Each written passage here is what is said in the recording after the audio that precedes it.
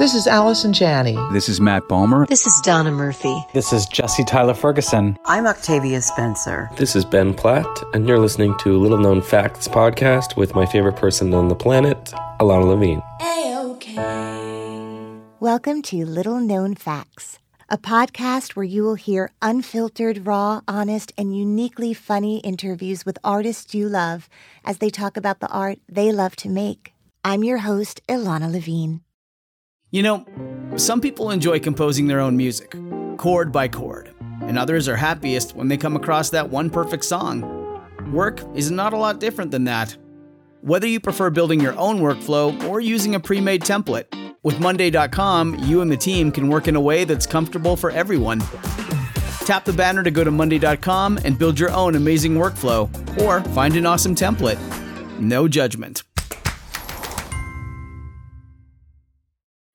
Hey, I heard you needed inspiration. He's Alana and friends with some revelations. Little known fact of the day. Every little thing's gonna be A-OK.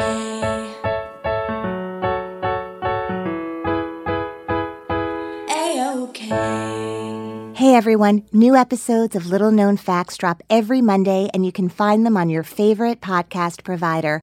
Also, if you go to the website, littleknownfactspodcast.com, you'll find behind-the-scenes photos, videos, and interviews, and lots more on the gallery page. And if you are loving these intimate, candid conversations with all the artists who come on the show, please head over to the contributions page. I depend on these donations to continue to bring you these interviews every week. So if you love the show, please donate. Little known fact about my guest today, he is an avid surfer and travels the globe searching for great waves. Welcome back, Mad Men's John Slattery. A-OK.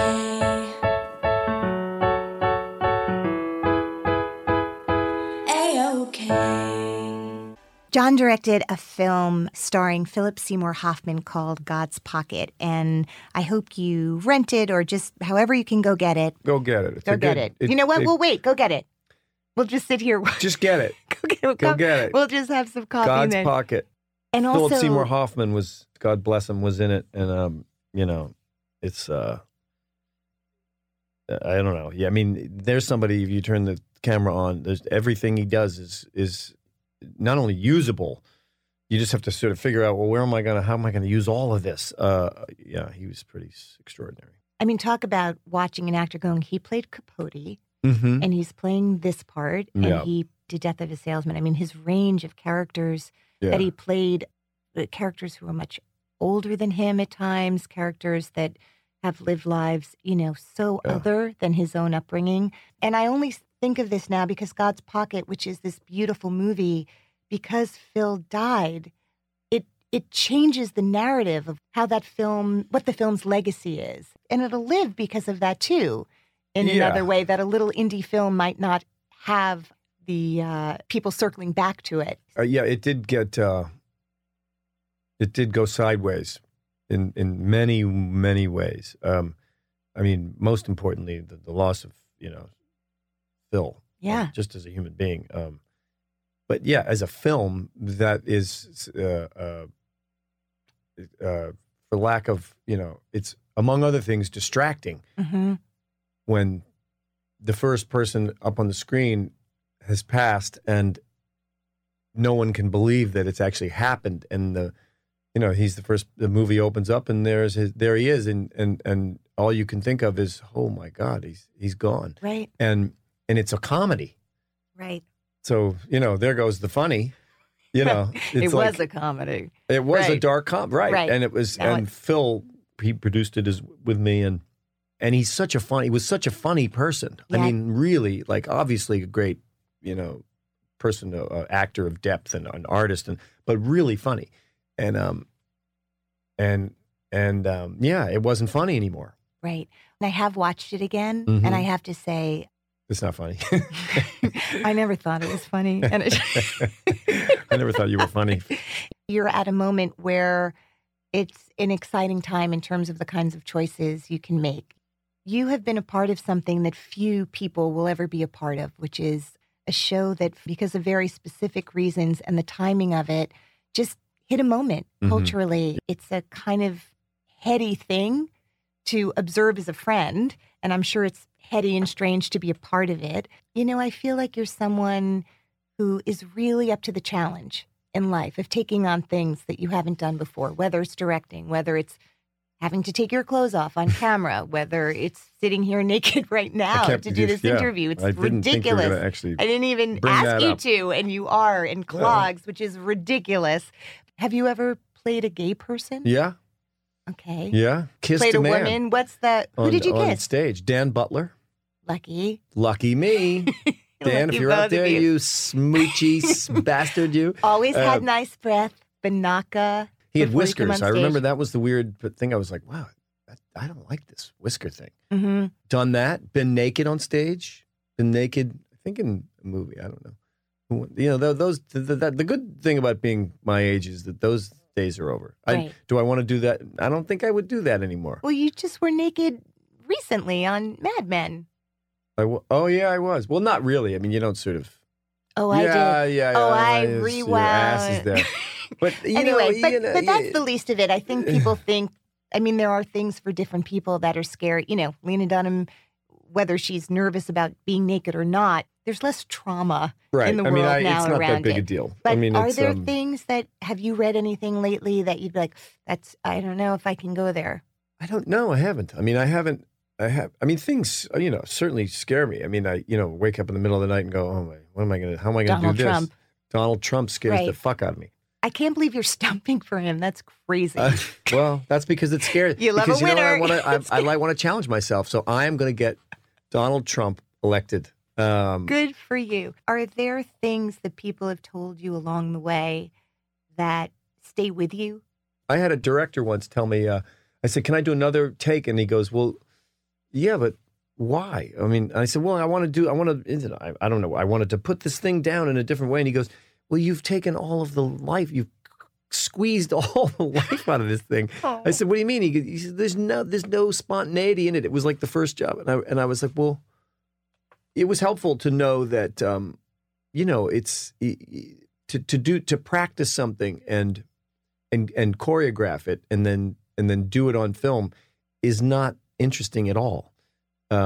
If there's no life in it, spontaneity, humanity in it, truth, actually in the moment, living, breathing, and responding. I mean, and that's a good thing to learn young. I was directing a young actor, and he did this take, and then he did it again the same way. And I said, okay, let's do another one. And I don't know, with the note, like, don't apologize as much. I know you're actually apologizing, but maybe it should be a little less like you don't really want to do this, something like that. And he did it exactly the same way. And I said, and he goes, well, see, the reason I'm apologizing is I said, I know why. And then you did that already, but let's try a different one. And then he stops and goes, well, the reason and I said, wait, do you want to do this the same way again? You realize there's no point to that, right? We have it this way already. And the person you're working with just did it 5 different ways. Right. But I think people think, well, I'm going to work on it. I'm going to do it one way, and that's how I'm going to do it. And it's antithetical to doing it on film. Right. But also that's what they did in the audition. Like a lot of times it's like, okay, that's what I did in the audition. And that's what they saw. So I'm going to. But this was like someone who was on this thing for a while. And I was like, oh, you really think that this is how you're supposed to do it? Right. You're supposed to do it one way and then keep doing it that way. So I learned that's not a good idea. Things that people said to me. It's more what people don't say. I mean, when I started doing this, the encouragement I got was that no one told me this is not for you. Right. Do you know Roger Bart? Yeah. I interviewed him the other day, and he said that when he got out of Mason Gross, you did like the Urdas or like the League auditions where you kind of, it's your first time out, like I'm auditioning professionally, and they do you the kindness of sending you like a couple of weeks later the scribbles that they wrote down during your, your contemporary and your classical monologue. And to a person, all of them were like, you're terrible. Oh. You should not do this. No future. Yeah. So for me, who's really interested in sort of how do you, in the face of adversity or in the face of that kind of challenge, like, do you hang those on your bedroom wall and every day go, I'll show you? Because that's pretty heady. That doesn't feel great when you're. No, I mean, we've all had rejection. I mean, doing this for a long time, you get rejected for a million reasons. Your nose is too big, it's too small, you too No, yours, it everything. is too big. It is too big. It is You're actually too big. Is there one that you can think of, like the one that got away? And of course it didn't, but at the time that you were like, wow, I thought. Geez. I have a terrible memory, generally speaking, until all of a sudden I'll be on the subway in 15 minutes and I'll go, oh, there was. All right. Don't worry. You can call in. I will be interviewing Judy Kuhn next week and you can totally call in. When the one that got, no, I don't really have, there were, I wanted other people's careers. Like who? Because now Kevin Spacey. I still want Kevin Spacey's career. Do you? You want to break the fourth wall and I want to talk about being president? Yeah, I do want to do that. That's cool, right? That's I feel like if there's a way to endear yourself or make people identify with you, just look at the camera and go, watch what I do. Watch this, and then turn around and do something. That's pretty cool. Yeah, I would like to try that. Okay, but then he already did it. Yeah, but you could do it anyway if you wanted. I mean, no, I don't know that anyone would see it. I could do it, and then they would just, they'd go, well, he's just trying to be. Do you know like what you Kevin could do? Spacey. You could look, but you could do it differently. You could look right in the camera and say, look at Kevin Spacey. Watch what Kevin Spacey does now. What if I did that? What if I just stood by in the room, in like the Oval Office and was just like, watch what Kevin Spacey's going to do right now. And then he says, watch what I'm going to do. I would actually go pitch that show with you tomorrow. I think that's a really good idea. The making of Totally. House of Cards. Totally. I think you should do that. So we do this thing and you can pretend that I didn't already text you this question. But I do have a little segment where I ask everyone, and if you have one, maybe you've never had an audition that didn't go the way you wanted it to. I've never had a bad audition. I know. So maybe you can make one up. Do you ever, I remember one of my first auditions was, I think, for Jonathan Mark Sherman's play at Playwrights Horizons, and Daniel Swee was the casting director. And the nicest man in the world. On the planet. In show business. And I would say that even not on the radio. Yeah. But she's shaking her head and sticking her tongue out like, ugh. Despite what happened recently at Lincoln Center, between me and Lincoln Center. And I think it might have been The Women in Wallace. Do you remember that title? I don't know. Yep. Back in 1923. Mm-hmm. And I loved the play so much. And here was a writer like my age writing about characters my age. And it was totally thrilling. And I went in and at some point in the scene, am meant to give a condom to the person that I'm talking to in the scene. And, I had this whole idea. I was going to take the prop out and I was going to look like as if having the actual condom would show them wow, she's really good. She's done her homework. First of all, she brings her own props. Mm-hmm. I mean, that'll save us. Brought her own rubber. How titillating. Yeah. All of it. I'm going to use that rubber. It's, first of all, even if she doesn't get it, we're going to ask her if maybe can we keep that? Can we do an improv? Can you leave that? But during the audition, for whatever reason, I was so excited and too nervous, I couldn't get it out of my pocket. It got stuck. And so I thought... In your or in your actual pocket? In my pocket. China pocket. What I thought I was going to really, really go, I was going to go to a place that they hadn't seen and you put the thing in your... Because that's the kind of actress I am. I'm telling you, man. You are committed. Bob and Helen Levine are going to be listening to this podcast, and they know what a is. They do. At least, I hope so. At least Helen does. Anyway, so I couldn't get it out, and I did the audition, and I had to go back. You would walk up the aisle past them to get to the door that exits the theater. And I got outside, and I was like, I didn't use the condom. I didn't use the condom. And I was so obsessed with this that I walked back into... Always a mistake. What part Never of that? Go back to an audition that you fucked up. Just get me back in that room. No. I walked back in, took the condom out of my pocket and handed it to Daniel Swee, who just looked at me with complete... Pity and mostly probably dismay. And then I walked out and I wanted to go back in again. That's what he's thinking. Go back in again. Yeah. Can I just... Wait, I'm so sorry. Oh. I'm so sorry. It's just I had the thing. And I think about those moments of just wanting something so badly. I took a Klonopin once because I was nervous, and I called a friend. I said, "Do you have any beta blockers?" You know, because I used to remember. I think I discovered those. Yeah. I feel like in my circle of friends, I was like, "Hey, I have something that if you get nervous, you can take this pill, and it will not affect performance. And your heart won't be beating in your teeth, so you can actually maybe concentrate on what you're saying." Right. I'm on one right now. I used I use a suppository. Do you? Yeah, a big giant beta blocker. So I shove it up my. That's a great idea. In my. You're obsessed. You're obsessed. Go on with your sticking own things in my. I like it inside my body. Everyone's really a 9-year-old boy at the end of the day. Yeah. Okay, so go on. So you're like, dude, do you have a I did that. Klonopin? Yeah. So he said, I don't have anything like that. I have a Klonopin, and I was like, what's a Klonopin? And he said it's an anti-anxiety pill.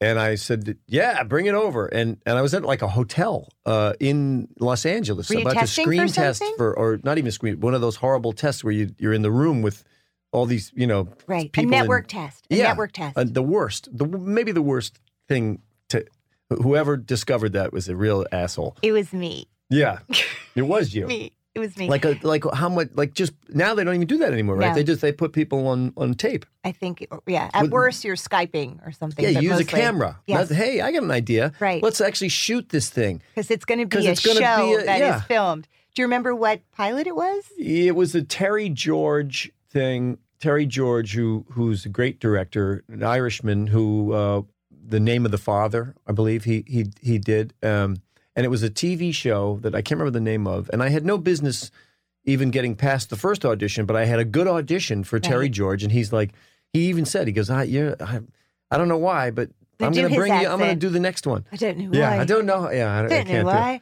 Yeah. All right. So he goes, I'm going to put you in the network, and probably just to give, because they have to. Here's who we're not going to hire. Yeah, here's the guy that's not going to get it, so that they can give it to the guy that got it. He's so wrong. This guy is. He's so wrong. Right. And I took that pill and I went into that room and I had whatever the opposite of inhibitions is, that's what I had. And I literally finished the audition with my arms up with like Richard Nixon, peace signs. And I was like, thank you, Los Angeles. I don't know what the last line was. And I looked at the audience, the little group of people sitting there. I think Les Moonves was in that room, and they all had their mouths hanging open, like just crickets, And I was like, I walked out, dropped the mic and walked out, and they were like, "Thank God, you're that's welcome, over." America. Yeah. You're welcome." I did that once. It was for Louis C.K. It was his first. It was the first time he was going to do a TV show. You had told me about beta blockers, and I was like, "That sounds amazing." I remember telling you about that. You did. Yeah. But the other thing you told me to do was test it out first. Like before you use it for an audition. Take a half of one. Yeah, take a half, or maybe yeah. just go to Fairway and go grocery shopping. Just see Naked. how you can do. Just see what you are like. What does your body chemistry? Right. That's good advice. Yes, great advice. However, for whatever reason, I didn't get round to it. Oh. And here was the time for me to go in. And similarly, I had gone in once and it had gone so well. And I was like, I don't want to get in my own way. They love me. And I don't want my nerves, because as I get closer to something and you sign the contract, like, you will have $1 million if you do this job. Right. I would try to sign those contracts like with my eyes closed, as if then I wouldn't be influenced by the excitement. What a bad idea. That's another bad thing. idea. Make them sign a 6-year contract before they go in for the audition. That's a good, whoever thought of that is a real dickhead too. You and I run the world. Let me tell you, things are going to be different. Bad moves. How to get a bad performance out of someone. I was so both excited and undone by the fact that I had ingested something. By the way, took a whole one because they're teeny. Beta blockers are literally the teeniest pills I've ever seen. And in my mind, I was like, well, this is teeny. Not understanding, like, this is teeny and 15 milligrams. Like, no idea. So I go in and it's almost like I'm eating the inside of my face off at the same time, which is really pretty. And I start. It's a good feeling. And I'm just like so excited that I'm trying this that I spend my entire reading telling them, I was like, you guys, I just have to stop. Can I tell you what I did right before? Can I tell you? Can you guys made tell? You crazy? I was just so excited. I was like, I found the thing. I'm not nervous. I feel like you're telling them about the pill. Oh, telling them the whole thing. I feel like we're colleagues. And you want to know why I'm not nervous? I just took this thing. Do you guys know about beta blockers? And I am literally stopping my own audition because I'm like, can I tell you something? I'm not nervous. Clearly. I'm not Thank sweating. you very much. Thank you, miss. Thank you very much. And I'm like, Louis C.K., if anyone's like you and me, right? Like, do you want one? Now I'm like trying to sell them. Like I got a bag full and I will sell them to each of you. I feel bad for the people in that room. I do too. I feel bad for me. I don't feel bad for you. You. It worked out. You deserve what you got. I had an audition once where the guy changed. Well, the person I was auditioning for changed into a tuxedo. I was at Circle in the Square, and I was because you doing were such an elegant actor. They're like, wait a minute. They were like, I look out there. I was on the stage. And for those that don't know, Circle in the Square is just that. It's the theater in the round, and the stage is sort of below the audience. So you're looking down to the stage, or at least in that configuration. And this guy, this casting director said, okay, go ahead. And, you did do some speech from something, play, I don't know. And I'm doing the thing, and I'm looking out, and I see some sort of movement in the dark, but I can't quite, and then I see, and then the guy takes his pants off. And then he grabs something, a coat hanger or a garment bag, and pulls out a bunch of other clothes and pulls a different pair of pants on and shoes and thing, and then the tie, and literally goes, okay, that's it? Okay, great, thanks. Come on, I'll walk out with you. And he's in a tuxedo.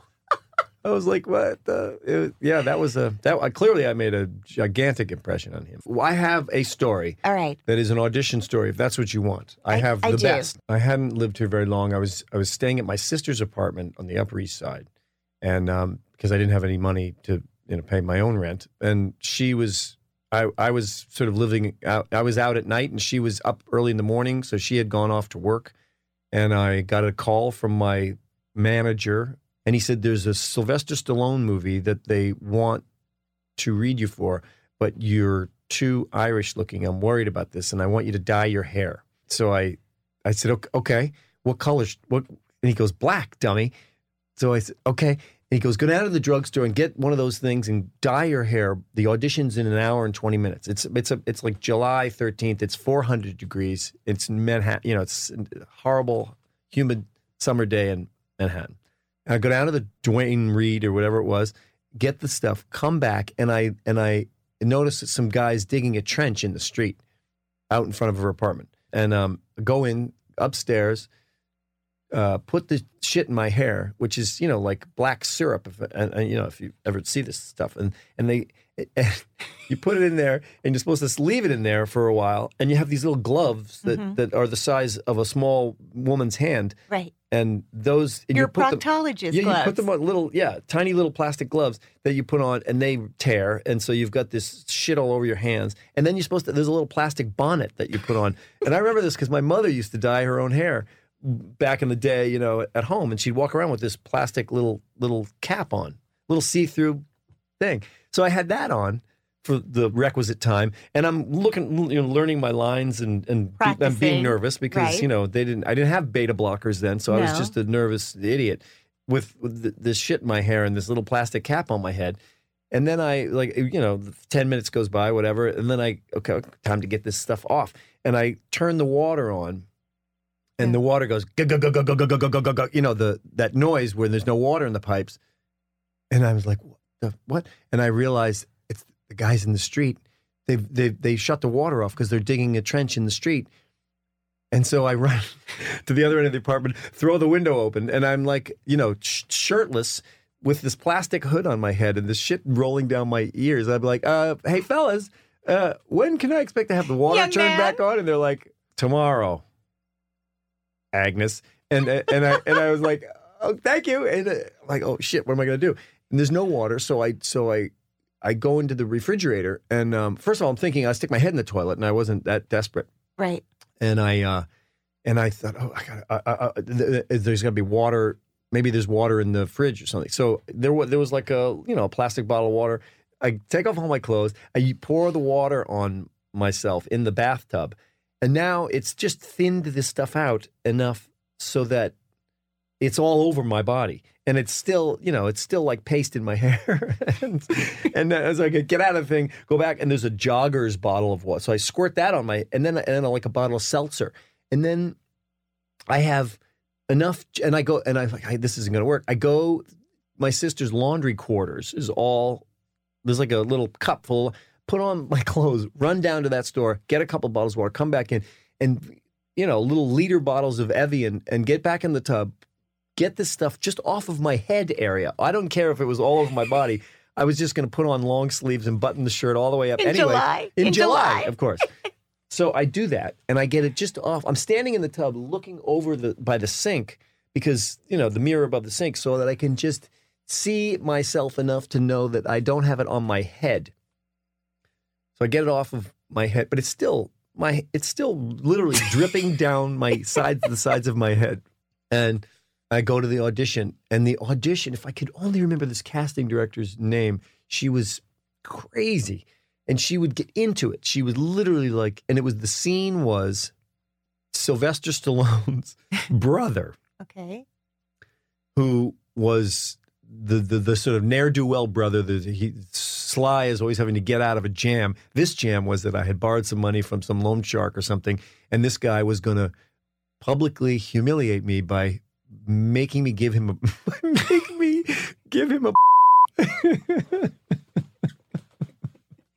What doesn't kill us makes us stronger. Right. So I'm doing this scene for the casting director and I don't know, some other people, and I got this shit dripping down the sides of my head. I'm literally like, I got like a nervous tick, like keep wiping my ears and my and this woman is playing the part of the gangster, and she's coming around the desk, and she's standing in front of me, and I'm dropped to my knees, like, no, don't make me do it, Charlie, or whatever. And she's going, you're gonna do it, whatever the lines were. And I remember having a distinct out of body experience. I flew up to the corner of the room, and I looked down on myself, holding the script, wiping the shit off of my hair and my ears. This woman pretending to be a gangster, telling me to give her a and I was just like, wow, what a weird day. That's all I could think. I was like, this is very weird. And then I got up and left, and I did not get the part. They never made the movie. What was the feedback? The movie was, the feedback was that I was too Irish. Literally, that was it went well. They were like, it went pretty well. They don't believe that you're going to be Sylvester Stallone's brother. And that movie turned out to be Rocky III. I want to thank my guest, John Slattery, star of Mad Men and Rocky III, for joining me on 2 episodes of Little Known Facts. I'm your host, Alana Levine, and I thank you so much for listening, and I'll see you next time. Clouds can make the wind blow, bugs can make the grass grow, so there you go. These are little known facts that now you know. Hey, I'm Alana Levine. Thank you for listening. Please don't forget to rate and review our show in the iTunes show page. Little Known Facts is recorded at the Hangar Studios in New York City.